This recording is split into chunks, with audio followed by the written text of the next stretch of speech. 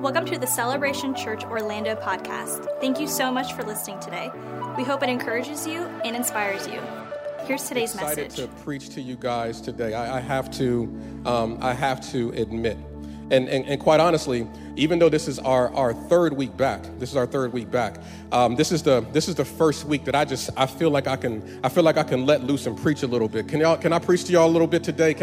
Anybody come in excited to hear from God today? If you have your Bibles, I want to invite you to join me in Genesis chapter 32. Genesis chapter 32. We have baptisms today. This is Baptism Sunday, so we're going to have baptisms and celebrate today at the end of today's service. And for those who are joining us online, we're going to have that on Instagram Live, Facebook Live, all those wonderful things. But we're going to spend some time in God's Word before we celebrate what God's doing in our community. In Genesis chapter 32, I want to give you some context and then let you know kind of where we are in this particular passage. We're in week 2 of our series, Whole Life. Turn to somebody and say, Whole Life. The premise of this is really built off of 3 John verse 2, where it says, I want you to prosper and be in good health, even as your whole life prospers. In other words, God is communicating to his people that I want every area of your life to move forward. That's ultimately what it's communicating. So our heart's desire in this series is to help us to get a glimpse of what God wants for us. He wants our mind, our body, our spirits, all of these things to thrive or to move forward. And there's some things that we can do, some things we must do in order to experience the wholeness that God wants us to have. Last week, Megan and I talked about the importance of order, because we understand that order is the pipeline that the blessings of God flow through. If we don't have order, we have leaks and we have clogs, and it's hard to experience God's best for our life. So last week we talked about getting things in order. So if you missed that, I want to encourage you to go back and check it out. But this week, I believe that there's another component that helps us to experience the wholeness that God wants us to experience. If you're familiar with the Bible and specifically the generational setup of God's redemptive plan and his blessings, maybe you've heard this phrase before, the God of Abraham, Isaac, and Jacob. It's terminology that God would often use to communicate that the promise starts with one, but it continues to go to the next generation and to the next generation and to the next generation. It's God's desire for us to recognize that our blessings are not just for us, but they are to go through us. And so you have this lineage of Abraham, Isaac, and Jacob. They're all relatives, and God spoke a blessing over Abraham. It then went to Isaac, his son, and now that is now called upon Jacob. But it didn't start that way. Jacob is, I want to give you guys a theological term that you can write down, go back and research. You can Google it later. But here's a theological term that I would use to describe Jacob, a hot mess. Yeah. Jacob was a hot mess. Jacob was one of these guys, man, that was incredibly ambitious. He had such vision and drive and things that he wanted to see happen in his life. In fact, even while he was a twin in his mother's womb, the Bible says that he was fighting with his brother. And back in this patriarchal system that existed back then, whoever was the firstborn was the one who was given a significant blessing. Not only were they given a double portion of inheriting everything their father had, but there was also this spiritual blessing that was given to them. So even in infancy, when his brother Esau was born before him, Jacob was grabbing onto his heel trying to take the lead. This is even as a baby. Some of y'all mothers are like, man, I thought my kid was bad. Like, this is as a baby, Jacob is fighting with his brother trying to get out of the womb first. You ever heard that term? Like, man, I'm on his heels. I'm right behind him. Jacob had this mentality that I'm right on it. And his brother was born first, so he understood that there were certain things that were designated to go to his brother merely because he was born first. So Jacob's ambition, Jacob's drive, Jacob's desire to be successful began to take that ambition to an unhealthy place. You know, it's dangerous when our ambition begins to outpace God. It's a dangerous place when I have drive and vision for my life, but I do anything besides the will of God in order to get there. This is the best way that I would use to describe Jacob. He literally manipulates and steals his brother's birthright. In addition to that, he also manipulates and steals his brother's blessing, two completely separate things. Birthright, natural blessings. Blessing was spiritual blessing. He managed to steal both of them from his brother because he had such hustle, he had such drive, he had such ambition, but he certainly wasn't operating the way that God had intended him to function. He was out of step with the things of God. So as a result of this, you can understand his brother is angry with him. His brother literally says, I'm going to kill him. So now Jacob is on the run. This man who has this ambition and drive and vision for his life, this man who steps out of the will of God for his life, this man who wanted to control his own destiny is now on the run because he made a mistake and his brother now wants to take his life. So he goes on a run for 20 years. And while he's on a run, he ends up being deceived. It's kind of like that sowing and reaping. He sowed corruption, and now he's reaping it. So he's been manipulated, but he continues to function in a way where he's got to maintain control. Everything has to be on his terms. Even in spite of that, God's hand was on his life. It's wild to me that even though he had behavior that did not line up with the word of God, that did not line up with the will of God, the hand of God was still on his life. There were consequences, but he was still covered. There were setbacks, but he was still covered. I don't know about you, but that's encouragement for me sometimes. That helps me to understand that while I may have to reap consequences for some of the mistakes that I've made, I love the fact that grace says that we are still covered. I may have got some setbacks in my life, but I'm still covered. I may have struggled sometimes, but I'm still covered. I'm trying to encourage somebody in here right now because the Bible is telling us that there's no condemnation to those who are in Christ Jesus. And maybe there's somebody whispering in your ear right now and telling you that you've made too many mistakes. There's no redemptive plan for you. But even though you may have made some setbacks, you are still covered. Your family is still covered, and it is not too late for you to come into alignment with the word and with the will of God. Jacob was still covered. So now he's at a point where after 20 years being on a run, God tells him it's time for you to go back home. You know that environment that you're running away from? It's time for you to go back to it. You got to go back and face it. Some of us have been running a long time, and God's saying it's time for you to go back and face it. So when he goes back, he now wanders into his brother's territory. You know that brother that said that he was going to kill him 20 years ago? Jacob finds himself in this environment, and he is terrified. So he tries to bribe his brother. He sends him a bunch of gifts. He's trying to find a way to still maintain control. It is with all of that context and with that understanding, I want you to hold on to it as we now read into the text that God has invited us to read today. During that night, Jacob got up and took his 2 wives, his 2 servants' wives, and his 11 sons and crossed the Jabbok River with them. And after taking them to the other side, he sent all of his possessions on the other side.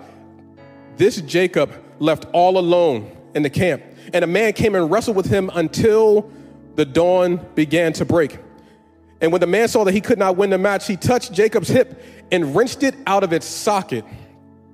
Then the man said, "Let me go, for the dawn is breaking." But Jacob said, "I will not let you go unless you bless me." "What is your name?" the man asked. He replied, "Jacob." "Your name is no longer Jacob," the man told him. "From now on, you will be called Israel, because you have fought with God and with man and have won." "Please tell me your name," Jacob says. "Why do you want to know my name?" the man replied. Then he blessed Jacob there. Jacob named the place Peniel, which means the face of God. For he said, "I have seen God face to face, and my life has been spared." The sun was rising as Jacob left Peniel, and he was limping because of the injury to his hip. There's a lot to unpack. So I'm gonna preach this thing fast, and y'all can go back and listen to it later to get everything that we're going to talk about. But I believe God is going to do something in here today. If you're taking notes, I really want you to write this message title down: Tap Out. It is time to tap out. Let's pray and let's get into it. Lord, we thank you for your word. We thank you for your people. We thank you for this amazing community, and we thank you for opportunities for us to come and to gather in your name. Your word declares that where 2 or 3 are gathered in your name, that you are in the midst of us. So we celebrate that. Holy Spirit, you're welcome, and we ask you to inspire us, to challenge us, to change us. So give us open eyes that we can see you, God. I pray for open ears to hear you and open hearts to receive everything that you want to deposit into us. It is in the name of Jesus that we pray. Amen, amen, and amen. You know, I grew up watching wrestling. Any wrestling fans in the house? You know, I'm born in the 70s, so I go way back, man. Mean Gene Okerlund, all that stuff, man. Like I go way back. I'm talking about the original Ric Flair before all the cosmetics work. The woo, like I go all the way back, and I remember watching it, and my brother and I and friends in our community like play wrestling all the time. You can only imagine the heartbreak when one of our know-it-all friends decided to show up and tell us that wrestling was scripted. I was devastated. Like you could not make me believe that what he was saying is true. And there's a part of me that wanted to hold on to the fact that there's no way it's scripted. I'm not saying it's fake. What I'm saying is it's scripted. The outcomes are already determined. I said, there's no way you can make me believe that. So I held on to this idea that no, it's authentic. And I held on to it for many years, even in the back of my mind. I didn't want to admit it. That is until the rise of UFC. When UFC came out, I began to watch that, and I recognized, like, okay, these fights are a little bit different. Like, when you begin to compare, you recognize that, okay, this looks a little bit different than people coming down with spandex and all that. Like, this is a little bit different. And I still remember watching this particular fight where this guy was in this submissive move. He was wrestling with this guy, and they were like, oh, he's trying to get him in one of the submissive moves, and he got him in this move, and he had his arm trapped. And as I'm watching this, and I heard the commentator say, like, okay, he needs to tap out. He needs to tap out. And the guy refused to tap out. So as I'm watching this in real time, there's that moment where you just hear this pop. Woo! I was like, an arm is not supposed to bend that way. There's something that's not supposed to happen that way. And that guy refused to tap out. And so the commentator's like, why won't he tap out? And I was looking at it and I was thinking, like, man, just tap out. You ever like just find yourself screaming at the screen, like, man, just tap out. Like, why are you putting yourself through all this? Just tap out. Maybe it's because in that context, tapping out to him meant that he lost. Tapping out to him meant that he was defeated. Tapping out to him meant that he was ill-equipped, that he was outmatched. And so his pride didn't want him to tap out. His desire to win was superseding his discomfort. And he decided, I'm not going to tap out because if I tap out, that means that I'm a loser. But interestingly enough, as I look at this and compare this to what does it mean to be a follower of Christ, it is actually the complete opposite. It is our ability to tap out that allows us to tap into God's strength.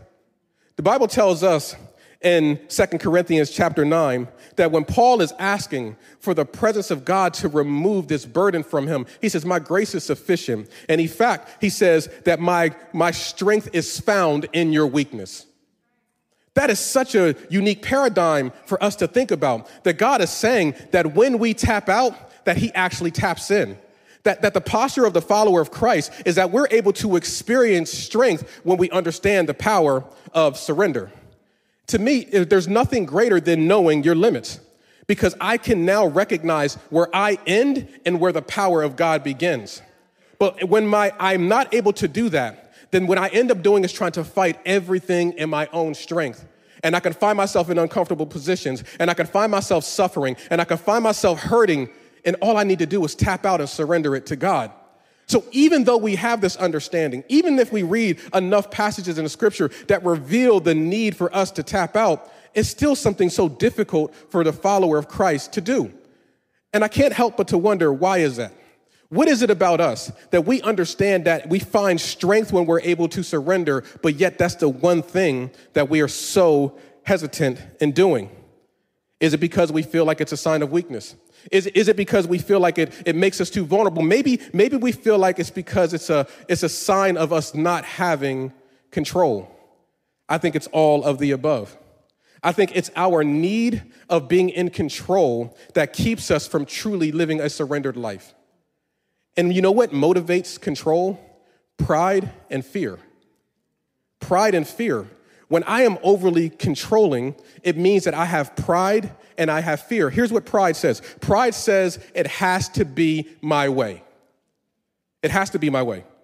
My way is the only way. And if it's not done my way, it's not the right way. It's my way. That's pride. That's exaltation of self. And then fear says, if I don't do it, then it won't get done. If I don't do it, then it won't get done.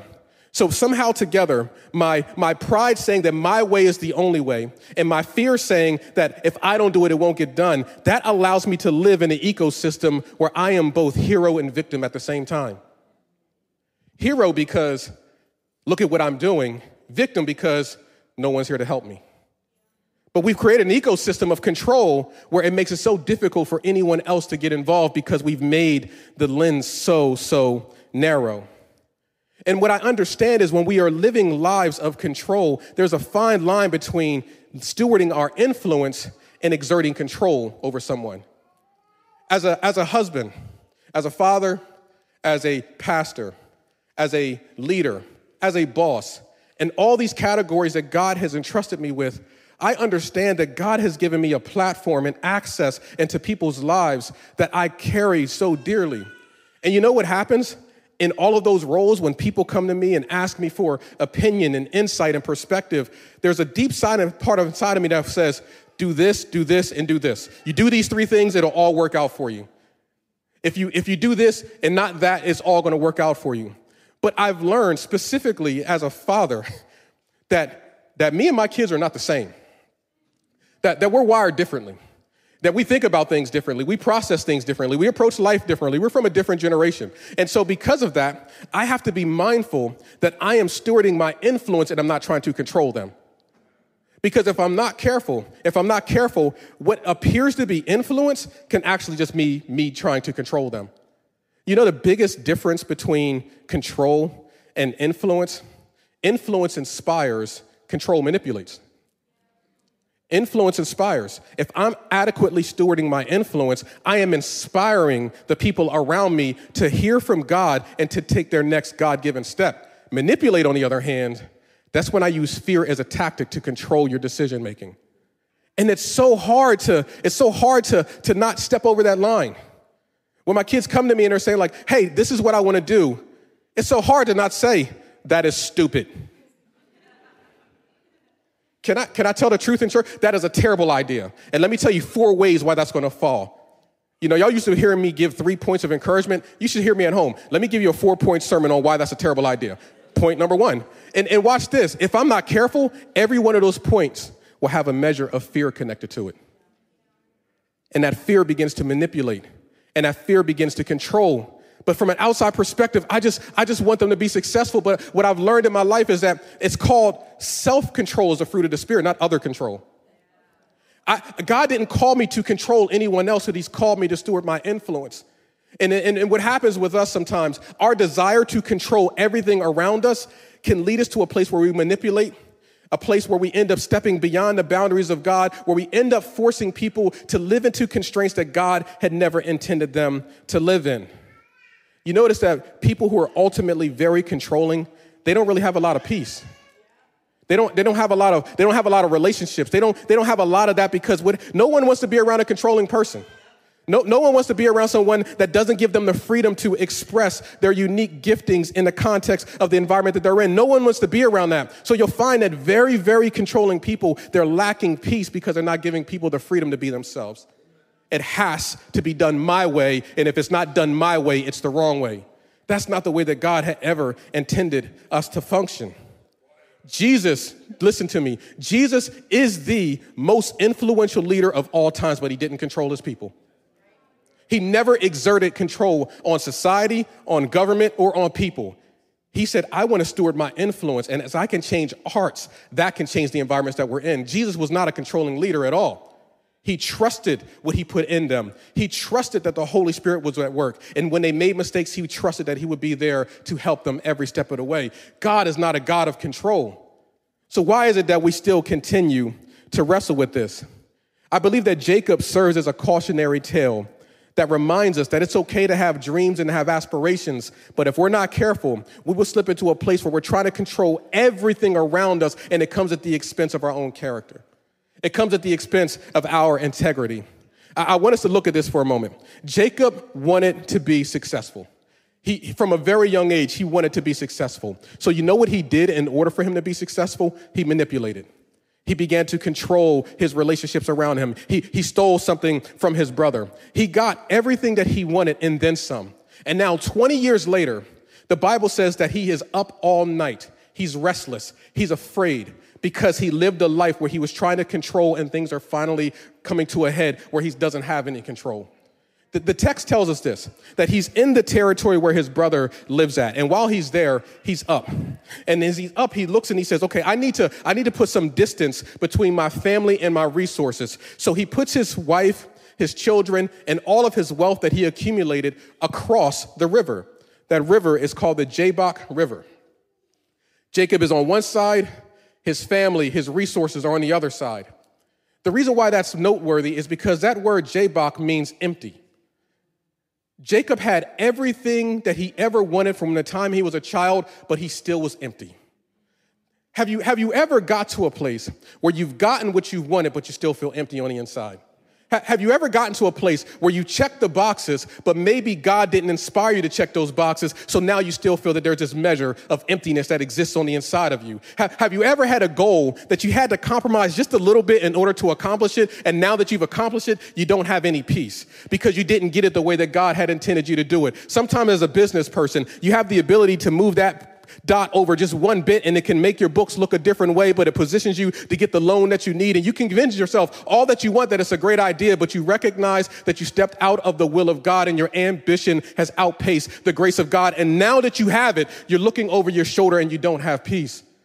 This is exactly where Jacob finds himself. He's been in control of his life, doing things on his own terms, but he doesn't have peace. There's still emptiness separating him from everything that he ever wanted. And what scripture says is that there's a man that emerges from the shadows. Now, Jacob is not sure if this is his brother who's coming in to kill him. He's not sure if this is an assassin. He doesn't know who it is. So Jacob goes on the defensive. His fight or flight kicks in, and Jacob is like, I don't have any more stamina to run, so I'm ready to fight.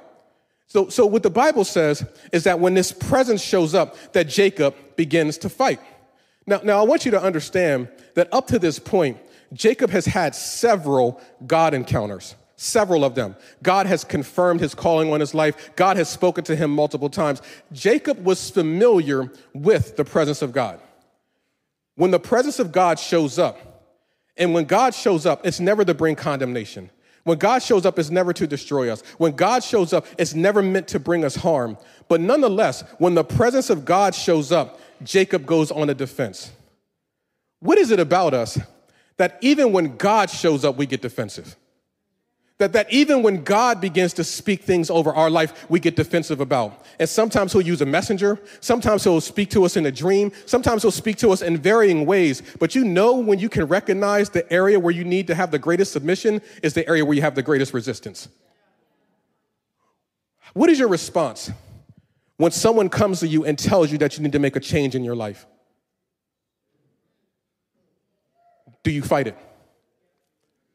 What do you do when something comes into your life and says, listen, you've tried to live life on your own terms, and this is where you're at, restless, the absence of peace, the absence of breakthrough. Look at where you are. You need to make some adjustments. You need to learn to surrender. You need to let it go. You're holding on to the wrong things. And what is it about us that we still want to hold on to the very thing that has caused us the brokenness that we're experiencing?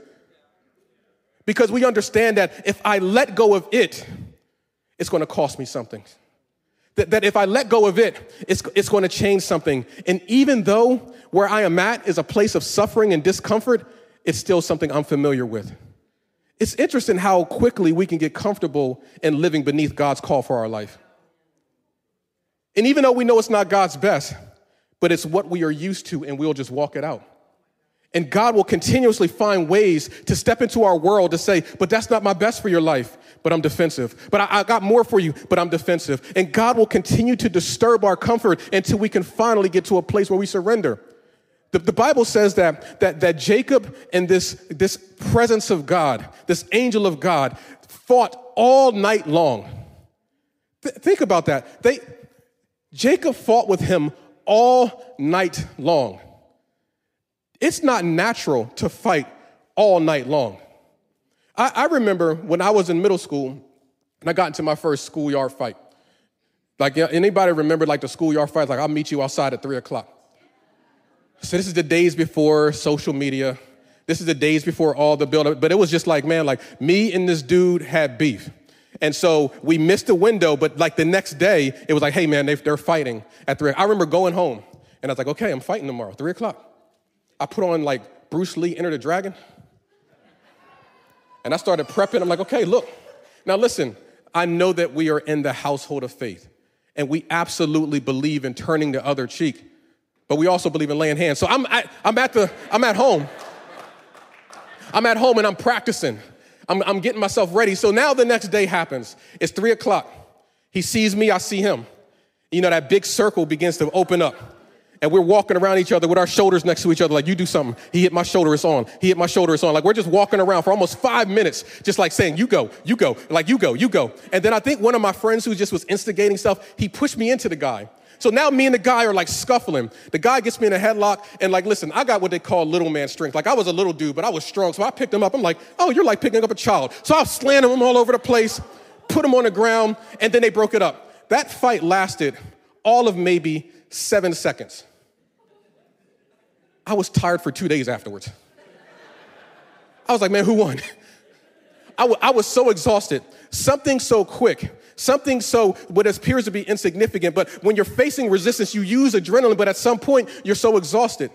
So I can't imagine me getting into a 7-second fight and needing to go on a sabbatical afterwards, being like Jacob and fighting all night long, refusing to let go, refusing to give in. I'm like, man, aren't you tired?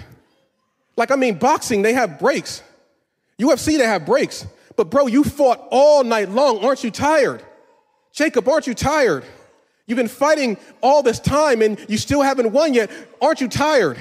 Let me rephrase that. Church, aren't you tired of running from God? You've been running from him your whole life. Aren't you tired yet?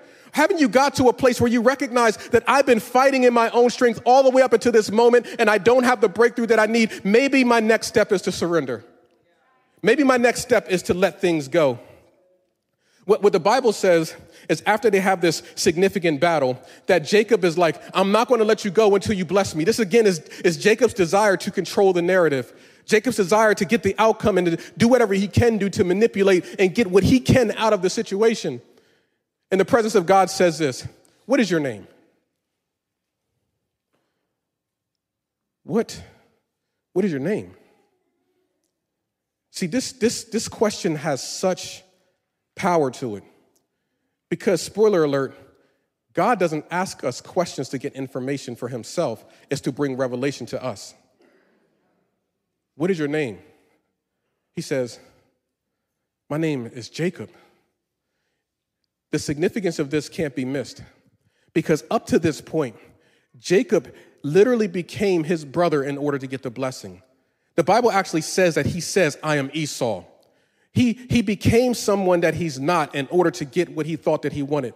His entire life shows evidence of someone who manipulated, who cheated, who stole, and who had to become someone else in order to get what he thought he was supposed to have.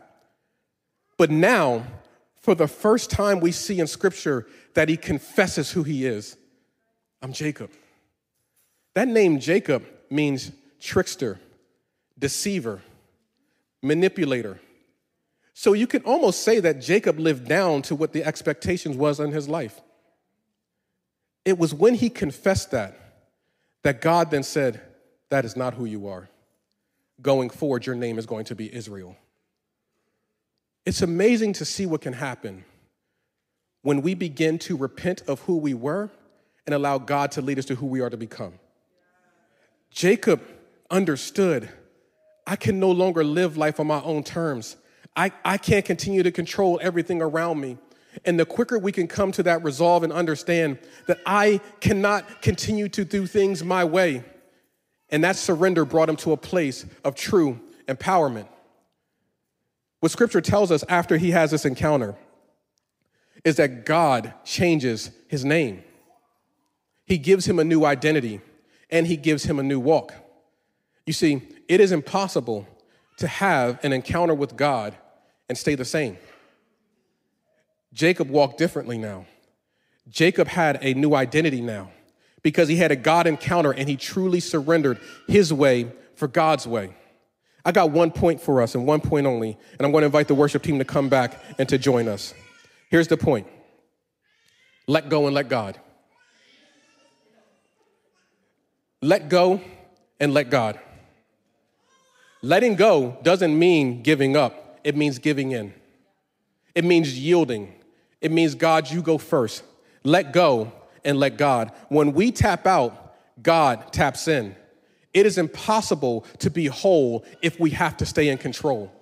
And what I recognize is that there's some among us that we have been trying to hold on to control our entire lives. We've been doing life on our own terms all the way up until this point. And God is saying, it's time for you to let it go and allow me to begin to have access to your life. Let go of that fear and let God begin to lead you to a place of boldness. Let go of that condemnation and grab a hold of God. Let go of everything that the enemy has spoken lies over your life and grab on to the truth of God's word. Let go of the past so that you can cling to the future hope that God has for you. Let go of the pain that you've experienced and unforgiveness and grab a hold of the God who forgives all. Let go of everything that the enemy has tried to bring into your life and grab a hold of God and let him usher you into something different. It's time for us to let go. It's time for us to tap out so that God can tap in. Aren't we tired of running? Aren't we tired of fighting? Aren't we tired of doing things our way? Let's put down our pride. Let's let go of the fear and let's let God have his way in our lives. I believe that God wants to change some things in some of us today. He wants to give us a new identity, and I believe he wants to give us a new walk. And I believe that those moments transform us forever. With every head bowed and every eye closed, I want to pray for us. I truly believe that there's not a single person that's here with us today that is here by mistake. I truly believe that there's not a single person that's here with us, watching us online, that you're watching this by mistake. I believe that this is a divine appointment. And if you really were honest with yourself and you were to do inventory inside of your heart and look at your life, maybe there's something that the Holy Spirit is bringing to the surface that is revealing this is an area that you haven't let go of just yet. I've spoken to you, I've inspired you, I've challenged you, and you're still holding on to it. You're still being Jacob and you refuse to let it go. But if you can tap out, then I can tap in. Maybe that's you. Maybe there's an area of your life that you know that you need to surrender it to God. God, I need to surrender my finances to you, God. God, I need to surrender my relationships to you, God. I need to surrender my ways to you, God. There's areas of my life that I need to let go so that you can truly begin to move through me.